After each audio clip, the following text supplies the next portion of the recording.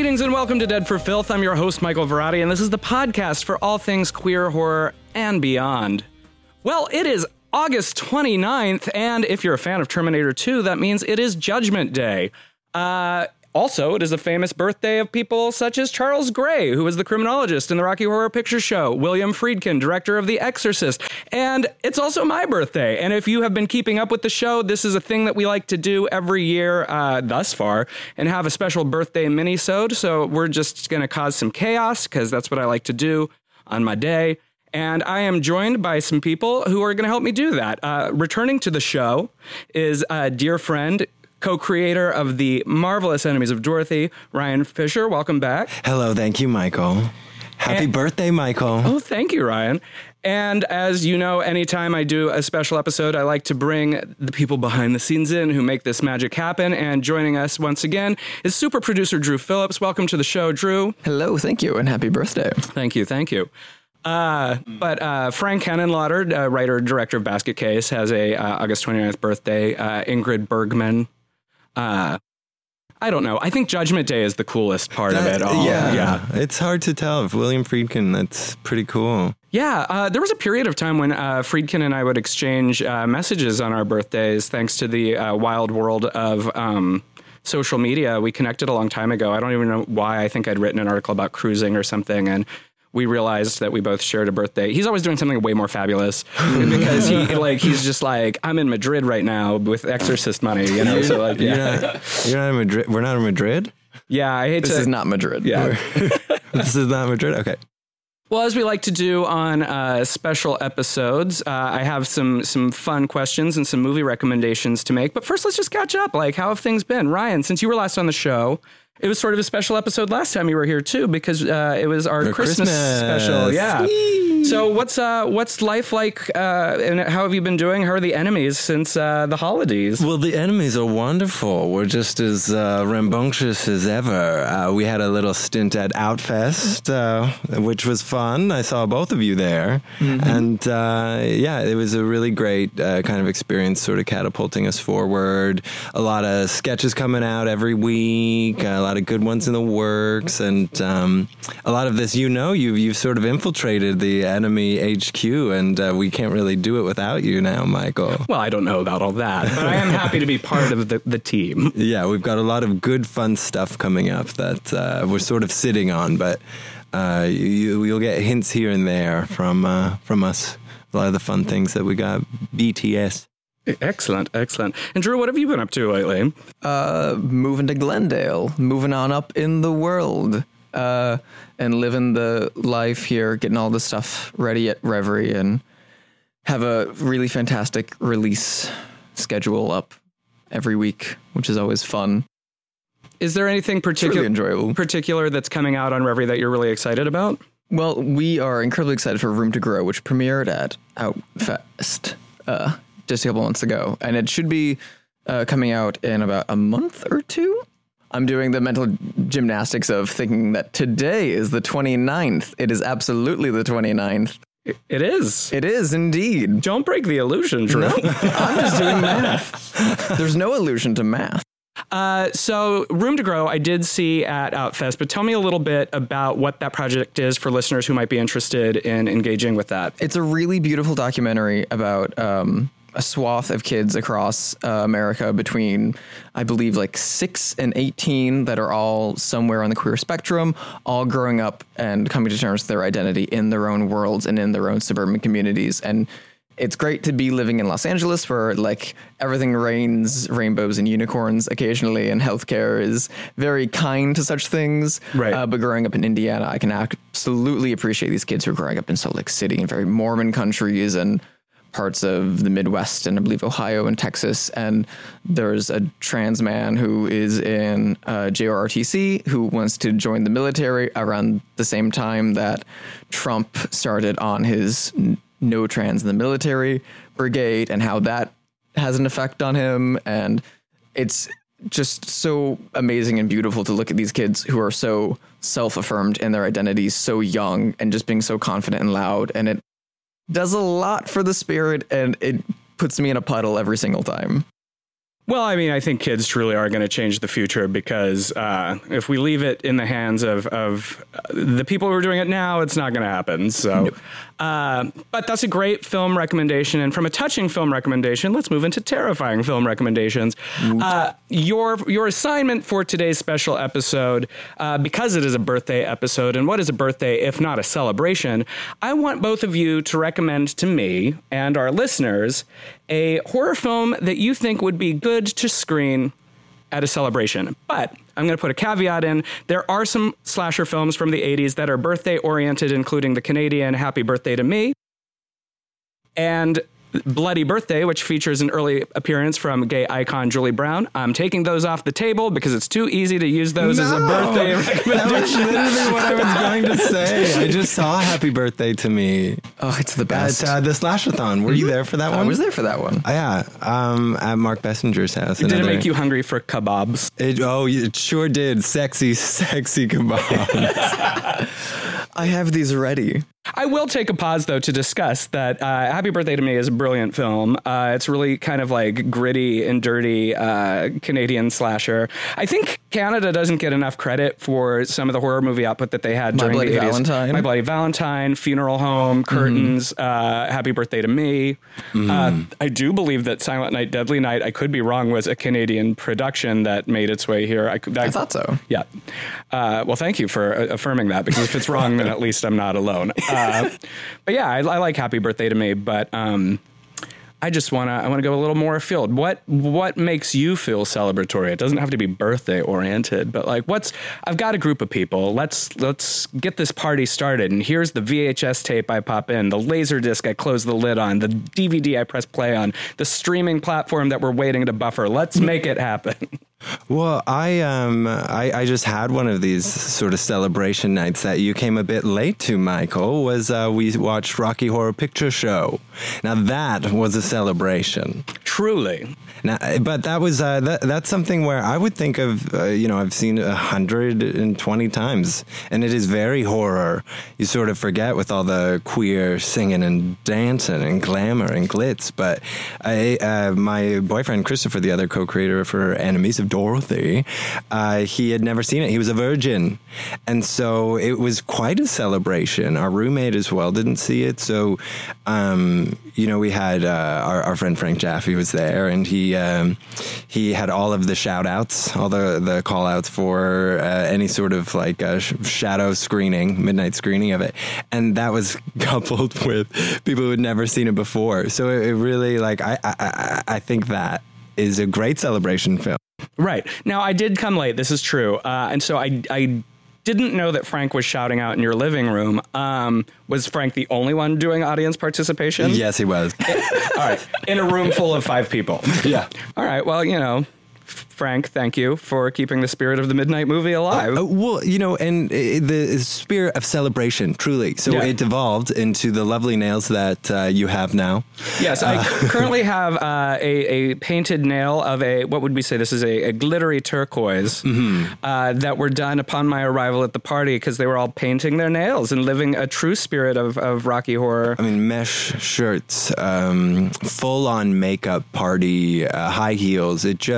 To be fair, you were the only one that was in full-on makeup. Well, no. My roommate did get a little bit. He got a little bit of makeup, but it did not look as fierce as mine. Mine was incredible. I didn't do it myself, but mine was incredible. You can see it on my Instagram. I will say that I was hoping that you were going to bring up Rocky Horror because there is something truly celebratory about Rocky Horror, especially in the space here of Dead for Filth, because when we look at the history of the queer intersection with horror, there are sort of benchmarks all along the way. And of course, Richard O'Brien's Rocky Horror Picture Show and the Rocky Horror Show as it was on stage are a major milestone for sort of the crossover of what it means to put your full fantasy into the world of genre. I mean, literally, it's built right into the show. Don't dream it, be it. Mm-hmm. And I frequently think about the movie as the midnight movie. There are many midnight movies, but like there's got to be that one that sort of changed the landscape, and it really did, because, you know, there were midnight movies before, and there were screenings of kind of like the old black and white horror movies, but this one had an element of subversion to it that was really the draw. It was the otherness. The people got to see themselves or project themselves, I guess, into the characters on screen, and so that's where that history of shadow cast came from. And what I really, really like about Rocky Horror is it is the film in all of cinema history that has the longest theatrical run of any film ever.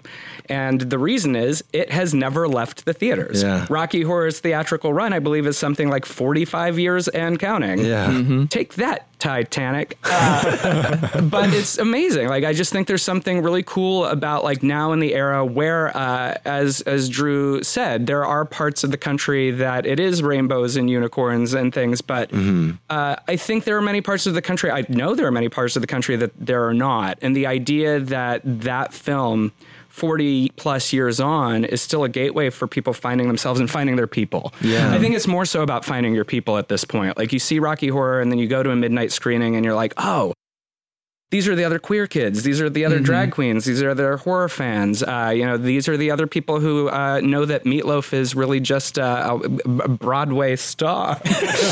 Wanting to break out. I know. So I love Rocky Horror. I think that's a really, really great suggestion. I think that you can't go wrong with that movie in terms of just popping it on at a party. It always is a delight. And I used to go and see it every month in college when I was in Ohio in college. And it was kind of like exactly what I said, a bastion for people who in the middle of more conservative Ohio, your crowd that would go to see Rocky Horror, those were your people.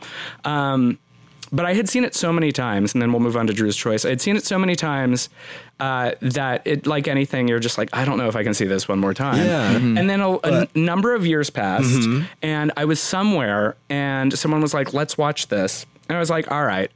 And it's almost as if you wait a while and you start Rocky Horror after you haven't seen it in a while, it's like seeing it again for the first Very time. fresh, yeah. And there's something magical about it. Like, I Yeah. think that's why it persists. Everyone's like, oh, it's fun because it's camp, and oh, it's fun because it's queer.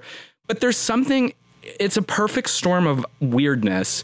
And that cast is great. Tim Curry is next level. Like, his performance is like, he's acting with every cell in his being. Like, in the background, he's vamping up. I just love it. I think it's so cool. Yeah, I think it's I thought, maybe that's too easy because, I assume a lot of the listeners too have seen it 100 times, but watch it with a virgin. All the more reason for a celebration. Yeah, Right. exactly. Yeah. What a better way to celebrate. Well, I have to ask, because there were people in the room who had never seen it before. What was their reaction to it? I was so happy that it was just incredibly positive. They were like, I couldn't believe it. Like, I'd heard the Time Warp, or I'd seen a scene on YouTube or something, and they were just completely floored that it was such a full, good movie. It went in the direction it did, and they were like, oh, spoiler, oh my God, he dies in the end? How does that, how did they, that's the way they ended. This is incredible movie. I was like, yeah, it's pretty good. Welcome to the... And honestly, I mean, we've talked about Rocky on the show in the past, but I don't think we've ever dug into, like, it quite on this scale. So I think this is a good episode for that. I did write in an article years ago that I think that it should be the last movie that is ever played in a theater before the end of the world. I think, like, if we know that the world is going to end, it's just like we should make sure that, like, one theater is open. It's like the last film that ever is projected. Truly midnight. Yeah, the truly the midnight true movie. midnight, yeah. Because like, as the world burns outside, we can do the Time Warp again one last time. And that to me is exactly, as a big queer horror nerd, all I need. Yeah. So I'll cut that slice of cake. That's perfect. Drew, what are you thinking? Okay, so the best kind of celebrations are busy as hell because you got the best kind of people over. You've got good food. Everyone's in a mood to be together and to be social. And I have learned the hard way. The worst thing to do is to put on a very heavy, very plot-driven film. Okay. Not more than one person is going to sit through the entire thing. People are going to mill, people are going to chat and move around. So it's best to put on something that's not exactly cohesive. Something that's a little batshit insane. So I would like to recommend Lucio Fulci's The Beyond. Wow. A truly batshit insane film. I've seen it at least 10 times. I could not tell you the plot of this film. I could only tell you that it is Fulci's best achievement. It is one of the scariest goddamn movies in the world. And if you walk in on the spider scene, if you walk in on the acid scene, if you walk in on kid zombies, if you walk in on the sepia-toned beginning in New Orleans, no matter where you enter this movie, you're going to see some gnarly shit, and it's going to be fantastic. Yeah, the thing is about The Beyond is I think it is definitively European horror. It is, I think, probably mind-boggling to an American audience who is used to maybe not Saw, or Scream, that kind of era of glossy movie, because there's something like weirdly art house about it, but not entrenched enough that you feel daunted. Yeah. I think it's not a master's thesis, but it is definitely like a grueling experience in terror. I like The Beyond a lot, and I have a great affinity for Italian horror films. Of course, I agree with you that this is Fulci's pinnacle moment. I also am very fond of City of the Living Dead. I think the movie that he made right before or after that. But yeah, there's just something about The Beyond that is, I think, in a very different way. It's a party movie, but it's not a party like Rocky Horror is a party. No. Right. Yeah. It's full tilt Fulci. It's gross and it's nonsensical, but it's a blast if you're in that kind of a mood. Right. And if you're at a party and you're going to get drinks and you walk across the screen and you see someone's face being boiled up with acid and you're like, oh, look, Fulci. Hey. That is a good kind of party. Happy birthday. No, it's true. And what I like about it, too, I'm a big fan, and I've always been a fan of these moments in genre cinema that literally make you take pause and make you think, what the fuck? And I love being in, I'm the kind of curmudgeon who goes to the movies and hates when people talk, unless I'm at a, like, Rock'em Sock'em B movie, cult movie, because I sort of love that moment when people lose their shit. And I think the joy of playing something like The Beyond at a party is you have those moments at a party when a movie's on in the background where you start talking to your friend, and then like maybe you glance at the screen and you're like, wait, what is going on? And I think that's kind of the sort of thing that I myself would enjoy curating, because I like sort of watching people fall in and out of it, because when it pulls them back in, there's something really delicious about that. It's sort of, I guess, of a mind fuck. Which is the best gift, really. And the reason, I always, when we do these, we bring it around to me so I can make a suggestion. And I didn't plan one ahead because I wanted to see what your suggestions were and see if I could come up with a perfect amalgam of them. So we've got this sort of outrageous oddity of The Beyond with the rock and roll queerness of the Rocky Horror Picture Show. So if it's my birthday party and those are two of the things, what's my triple feature? What is the final film? And I guess it's got to be Brian De Palma's I knew it. Phantom of the Paradise, because it is a rock and roll horror movie that's fucking weird.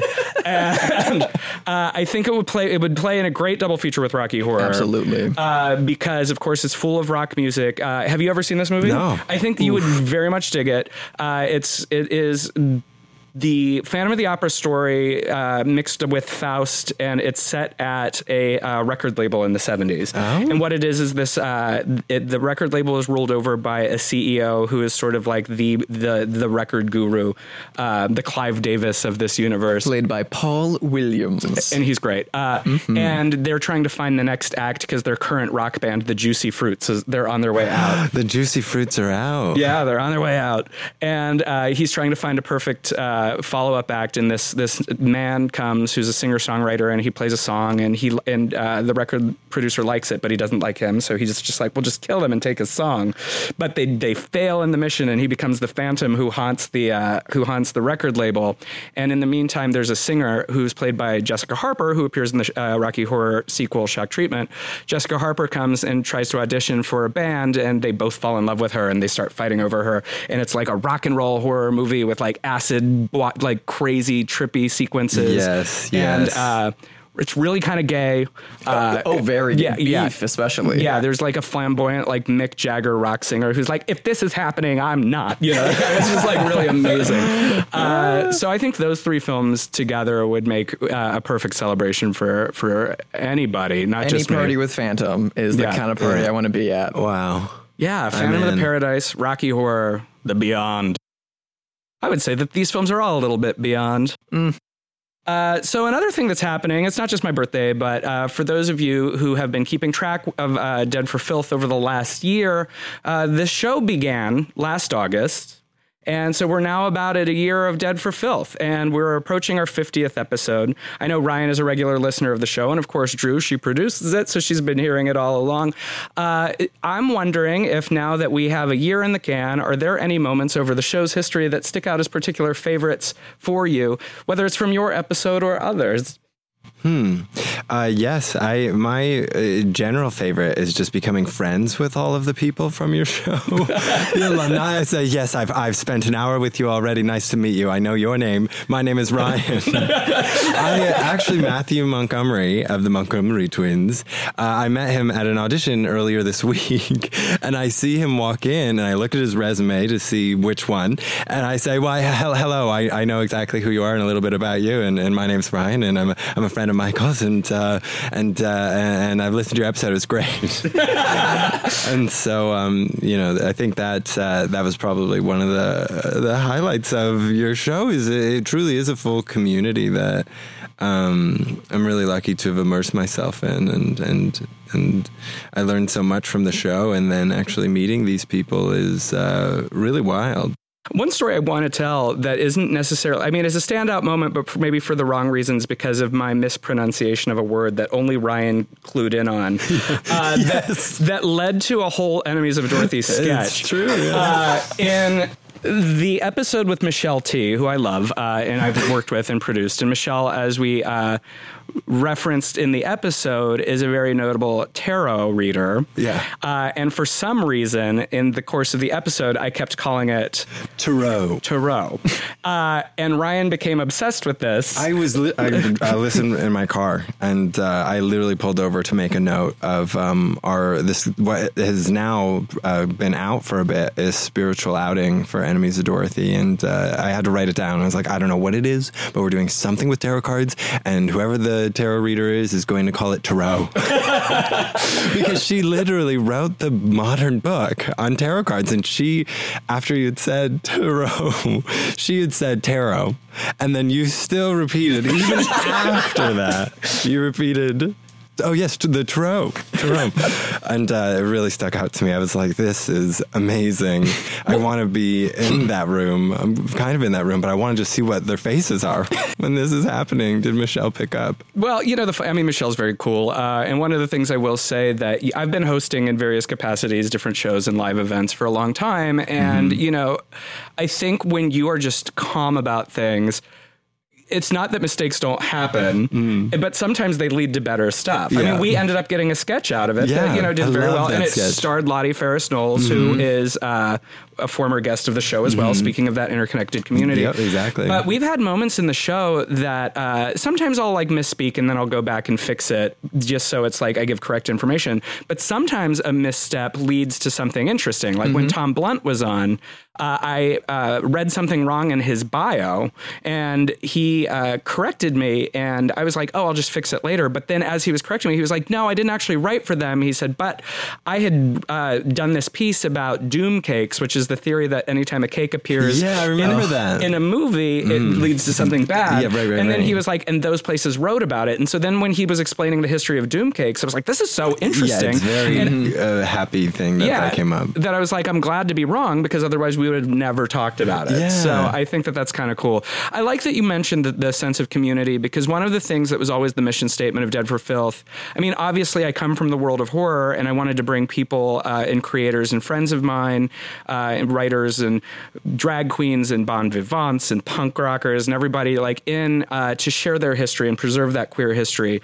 But one of the things that was sort of a secondary mission, and I think that we've been trying to show with the show, is that listen to all of these diverse histories, all the different places that people come from, and what they've achieved. You can do it. And it is a small community. Like we as LGBTQ plus people, we have to take care of each other and we have to be there for each other and look at what we can achieve on our own and look at what we can achieve together. And I think that it makes me very happy to know that guests of the show have sought each other out after being on the show if they didn't know each other already. Because when Jacqueline Chesson and I were down at Comic-Con, like I went somewhere and then came back and I see Jacqueline like just drinking at the bar with someone else that they had connected because of Dead for Filth. And I'm like, great.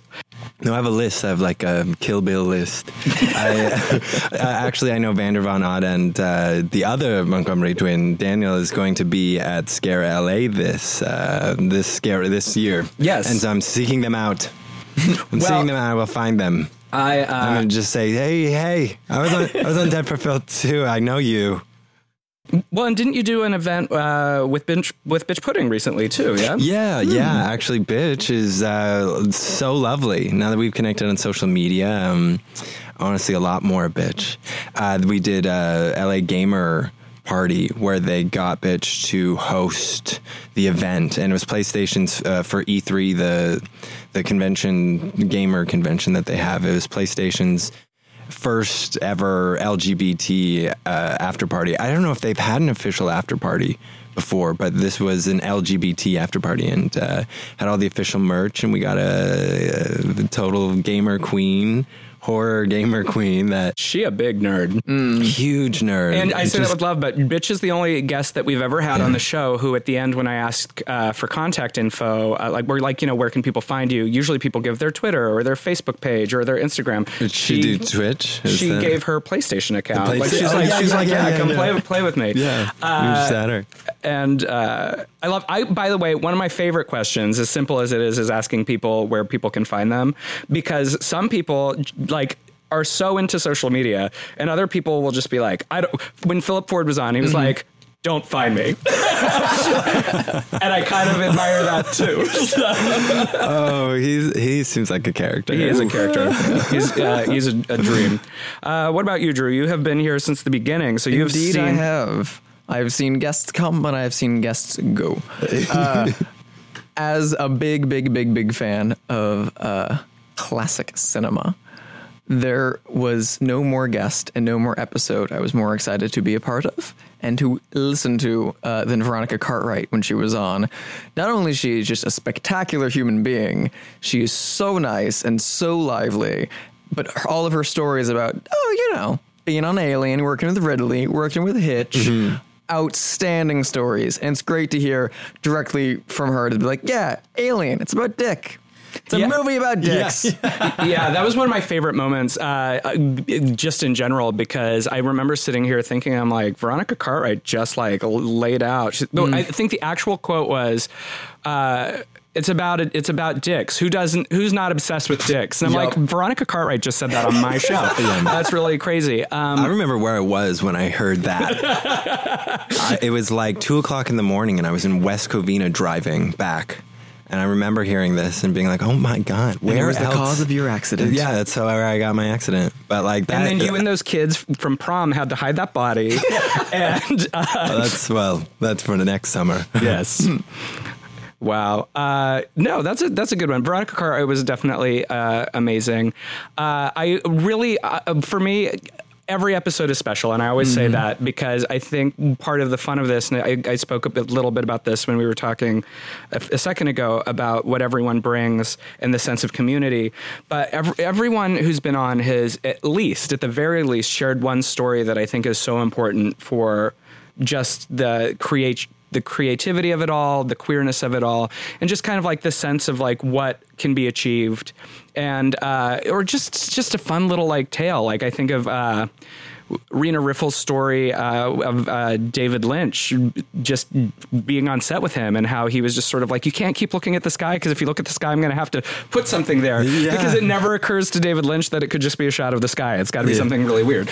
Or things more grounded and serious, like when Mark Andreyko was on and he told this story about how when he created Love is Love to raise money after the Orlando Pulse shootings meeting with some of the the families and just the impact that had. And I know that book is now in its 5th or 6th reprinting, and they keep raising money for different charities. And I just really like seeing how the community and creativity intersect. And of course we're dead for filth. Like, we have our moments that are serious and we have our moments that are filthy. Like, the very next episode after Mark, Bitch was on, and she, I think within the first 2 minutes talked about cum.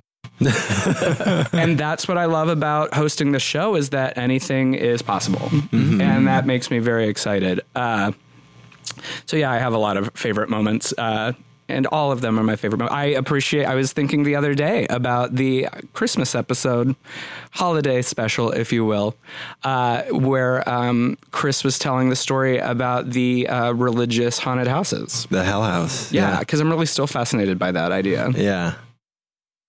Well, one of the things I did for this episode was I reached out to our fans and listeners and folks on the World Wide Web and asked them to send some questions. I got some on Twitter and Instagram, and I just said, and if you have questions about horror, if you have questions about the show, whatever, or just something fun for us for this special episode, I got some here. This is gonna be speaking of wacky. anything could happen. That's right. Some of these you might have seen because I answered some of them on Instagram, but I'm asking again, and I'm putting it all to you. Oh, nice. So our first question comes from Instagram, and it is a marry, fuck, kill question. Yeah. And it asks us, would you marry, fuck, kill Freddy Krueger, Jason Voorhees, Michael Myers? Oh. I'd fuck Freddy. Really? Yeah. Freddy? Here's the thing. Freddy Krueger can do whatever he wants with his body. Okay. All right. I feel like that could be fun. That's a good point, actually. Well, I was going to go marry Freddy because, he's the only one with real personality. Am I right? Really, Like, there's talk about the conversations. the endless conversations. You can spend a lifetime with that. Right. But you could talk at Michael or Jason. You know what? I like the way you're thinking, Drew. I'm much better at that. You're right. Wow. Okay. I don't know. I'd marry Michael. He seems like a family man. No, kill Michael. Michael, well, I think I talked about this on the Christmas special, but that was one of the first horror movies where I was just petrified of it. It was the music, the stalking in the distance, and then disappearing. There's something about that almost human mask that's just, it was so disturbing as a kid. That's why I'm actually super excited about the new David Gordon Green film. Yeah, because it's it really affected me as a young child of I would have real nightmares about that character. So gotta kill. I loved H2O with the head chopping off. Yeah. I'm a big love fan that. of H2O. Yeah, I think it's great. So, I would fuck Freddy, marry Michael, and kill Jason. okay. Well, I mean, I would marry Freddy, fuck Jason, and kill Michael. I mean, there's just something about, I don't know, I'm just thinking about those three. There's something about that big man. Man of a Jason. Every man of a Jason. All right. What's odd is my answer is exactly the same as Ryan's because I would marry Freddy because I think that there's just something entertaining about him. The theatricality of Freddy. I've said many times that He's I a think drag queen. he is a drag queen or the Ethel Merman of horror. I really think that I would have a great time with him. Also, over the course of the franchise, he is not opposed to going to the beach. He cooks. Maybe He loves kids. Yeah. Well, maybe a little too much. That's a little side discussion that we need to talk about. But fuck Jason because for the sole reason that he is an unstoppable force. Yeah, that's what I'm thinking. How many times is he? Yeah, girl, yes. He's got endurance. Yeah, there's a word that comes to mind. There is no stopping him, and I'm yeah, that's a weekend in Palm Springs. Let's go. Yeah, oh my God.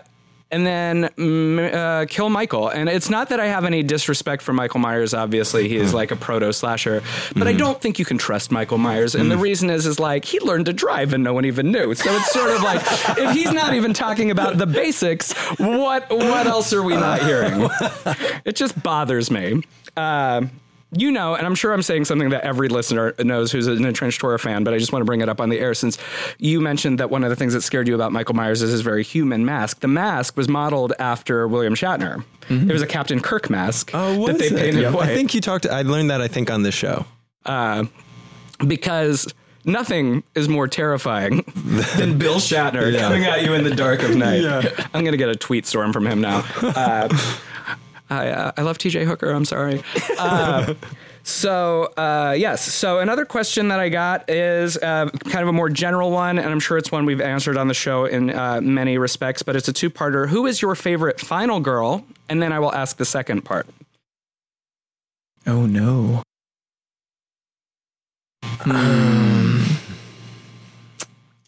I grew up, like, Scream was like my age. So you're a Sidney Prescott kind of guy. So I think Sidney Prescott is really someone that, you know, when I was thinking about, who are the girls that I'm gonna have be my girlfriend? I had an older brother, so I was, you know, that was always the pressure.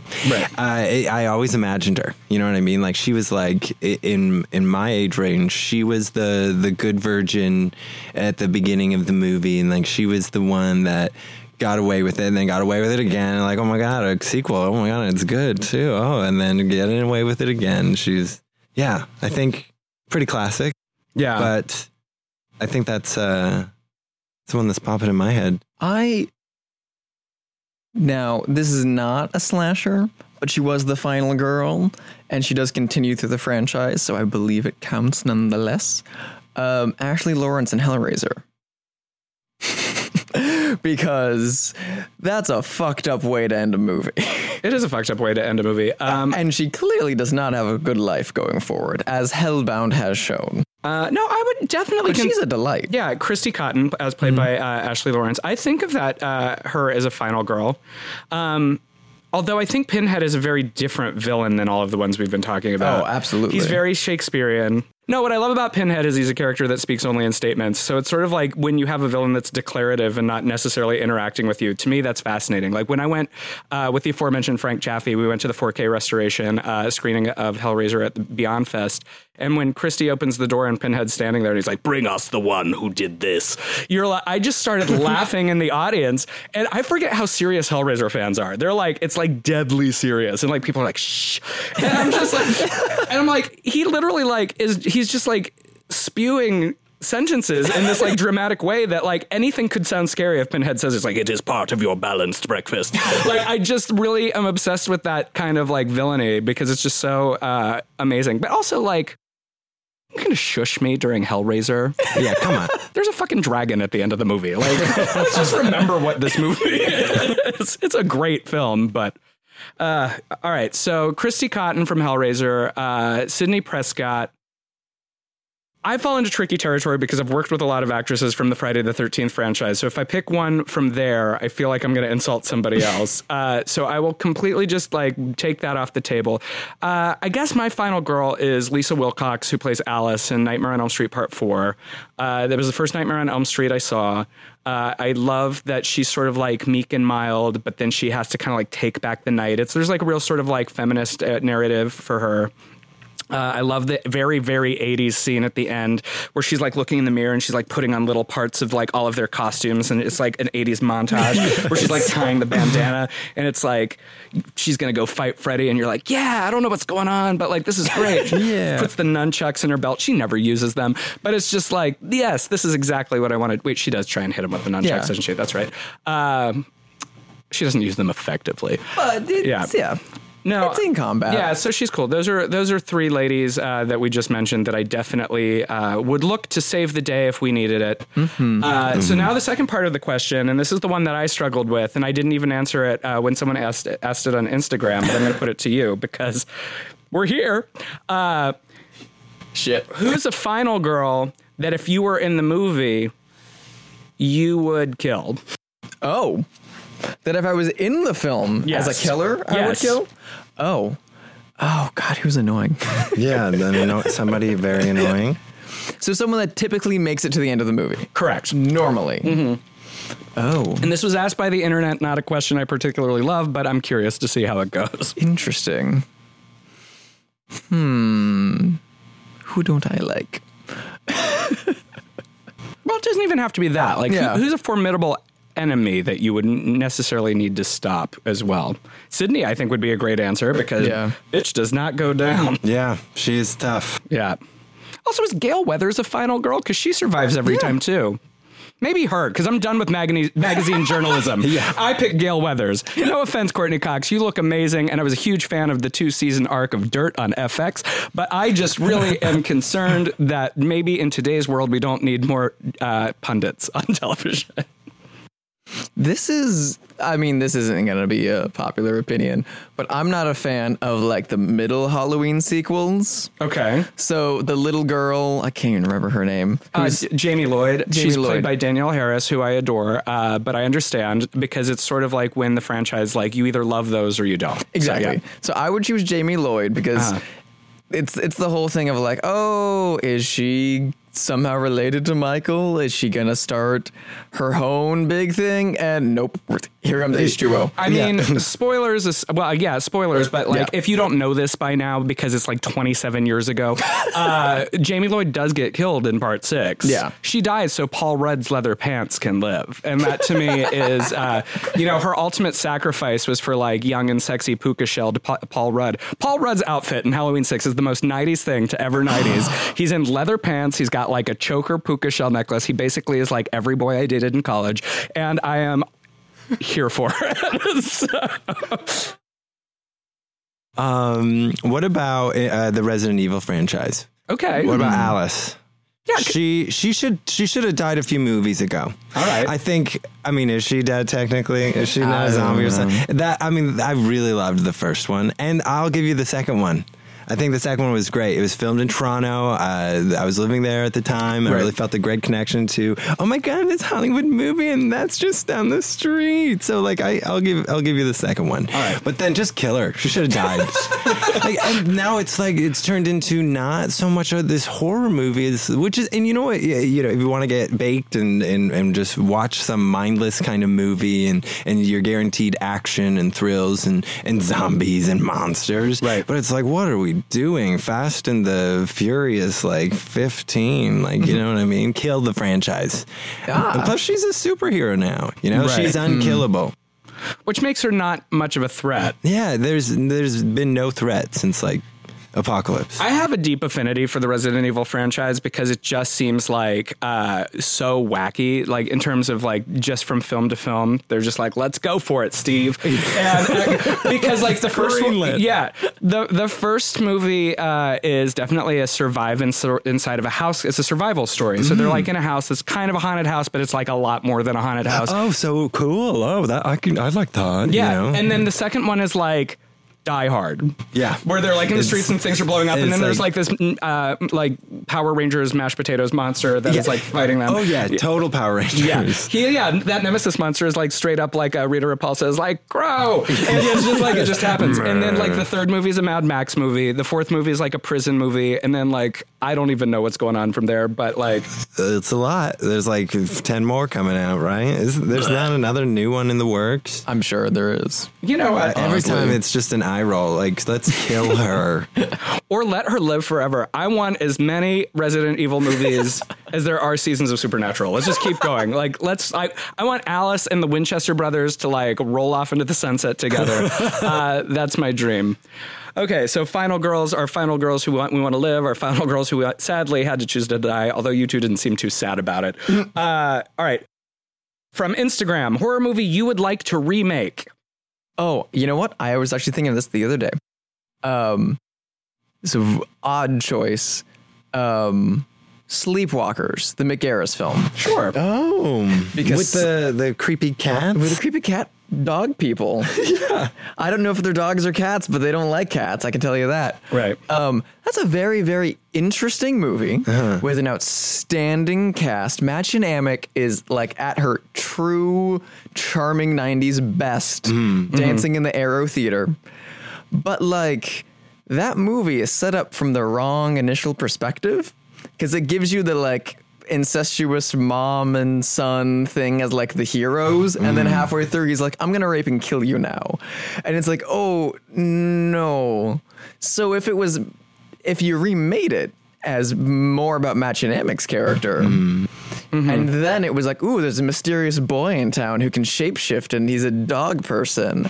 I'm also, into him. maybe banging his mom. Yeah. And then the reveal of, oh, he's fucking his mom is more at the end and not in the first 10 minutes of the movie. I mean, I don't know why, but I feel like that sleazy aspect is very important to that film. Like, to me, incredibly important, yeah. Like, it would sort of be like if you made Flowers in the Attic and you were like, but the siblings are just friends. I'm like, no, they're fucking. Like, that's the whole point of the movie. We don't get the sequel unless they bang. Yeah. So. Sleepwalkers could be like really, really, really fun and really, really, really, really scary. It's just like, And in the it's a bit world of a of mess. remakes, I think it'd be fresh. Yeah. People Yeah. are doing a lot of Stephen King right now. Yeah. Yeah. Yeah. Well, Mark Hamill could reprise his role as cop. Oh my God, he is in that. Yay. what about on that vein, Christine? I Is that- love the Carpenter Christine. Yeah. I love it. I remember, I think updating it though, doing it today. I mean, what would that be like? A Prius. That's what I was thinking. Well, no, I mean, drive a Prius. I it'd was be like, like- it'd be like a terrifying. 1970s It'd be Chevelle. So unassuming. You know the thing about a Prius that makes it scary is they're quiet. Exactly. Just that scene of like coming up behind them and there's no noise. They don't hear it at all. They don't have to have headphones on or anything. They're just literally walking down the street at night. He died in an environmentally sound way. So unsuspecting. Can we do that? I would love her to be like a true eco car, and they're like, Yes. we have to kill the Christine. No, you can't kill it. It's the only prototype. It'll save our environment. That would be an interesting. That's great. Oh my God. See, that's what I'm There you feeling. go. It's a self-driving Christine. Yeah. Yes, a self-drive. See, there's some horror right there.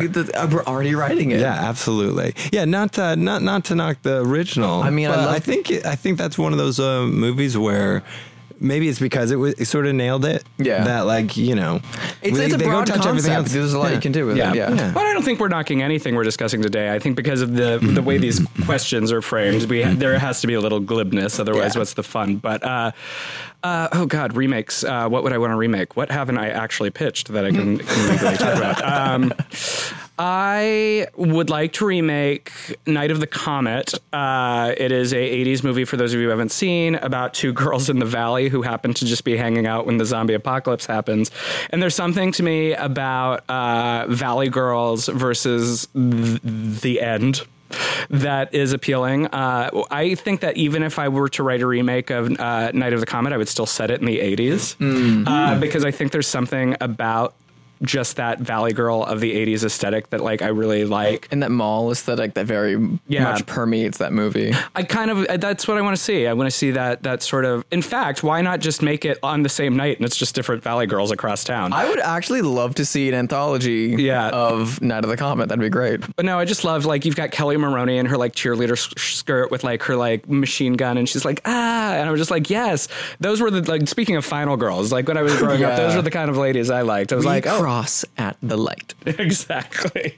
That movie's so good. And I think is just in kind of that like space where it would be a fresh take if it was done. And it's not one that's as popular as well remembered by people outside of the niche community. Although it was a very big commercial success when it came out. Yeah, I think it made like a huge box office that week that it came out. So it was one of those where it happened to be an indie darling of good standing.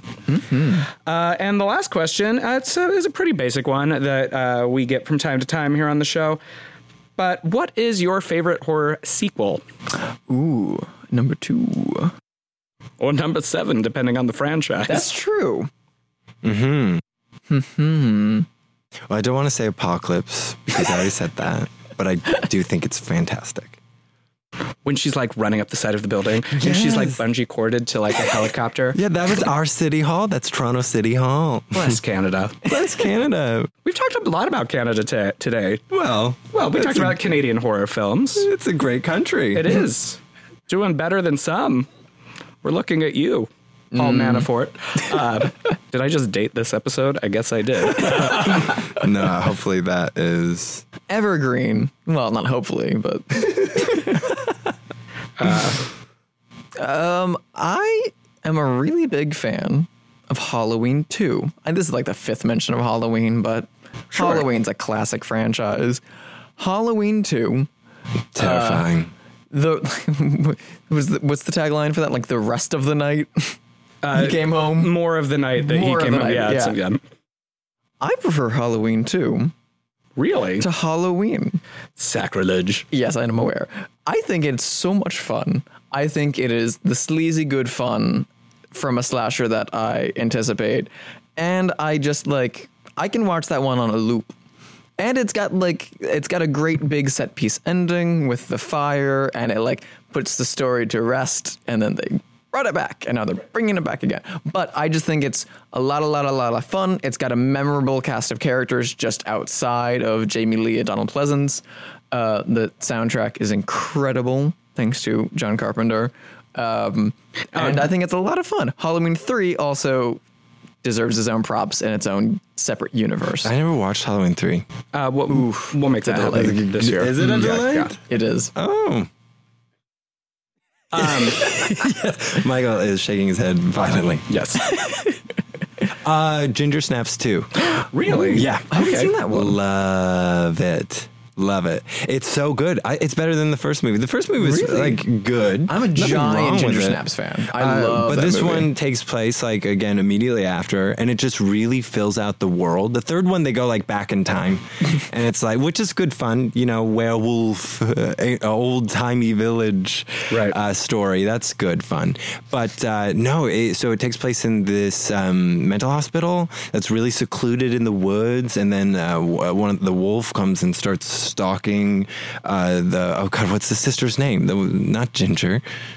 Yeah. Oh wait, what is her name? But she's the best. She's the best. And so the characters that you meet, there's a creepy little girl, and everyone's these sort of teens with mental problems, and they all think that she's obviously just going through some psychosis, seeing a wolf outside stalking her. But no, everyone, they're proved wrong in the end with the same violence actresses and gore. from the first movie, right? Yeah. I should see that. And she's haunted by Ginger, and so she appears, and it's great. Oh, it's awesome. I really want to see that. Really good sequel.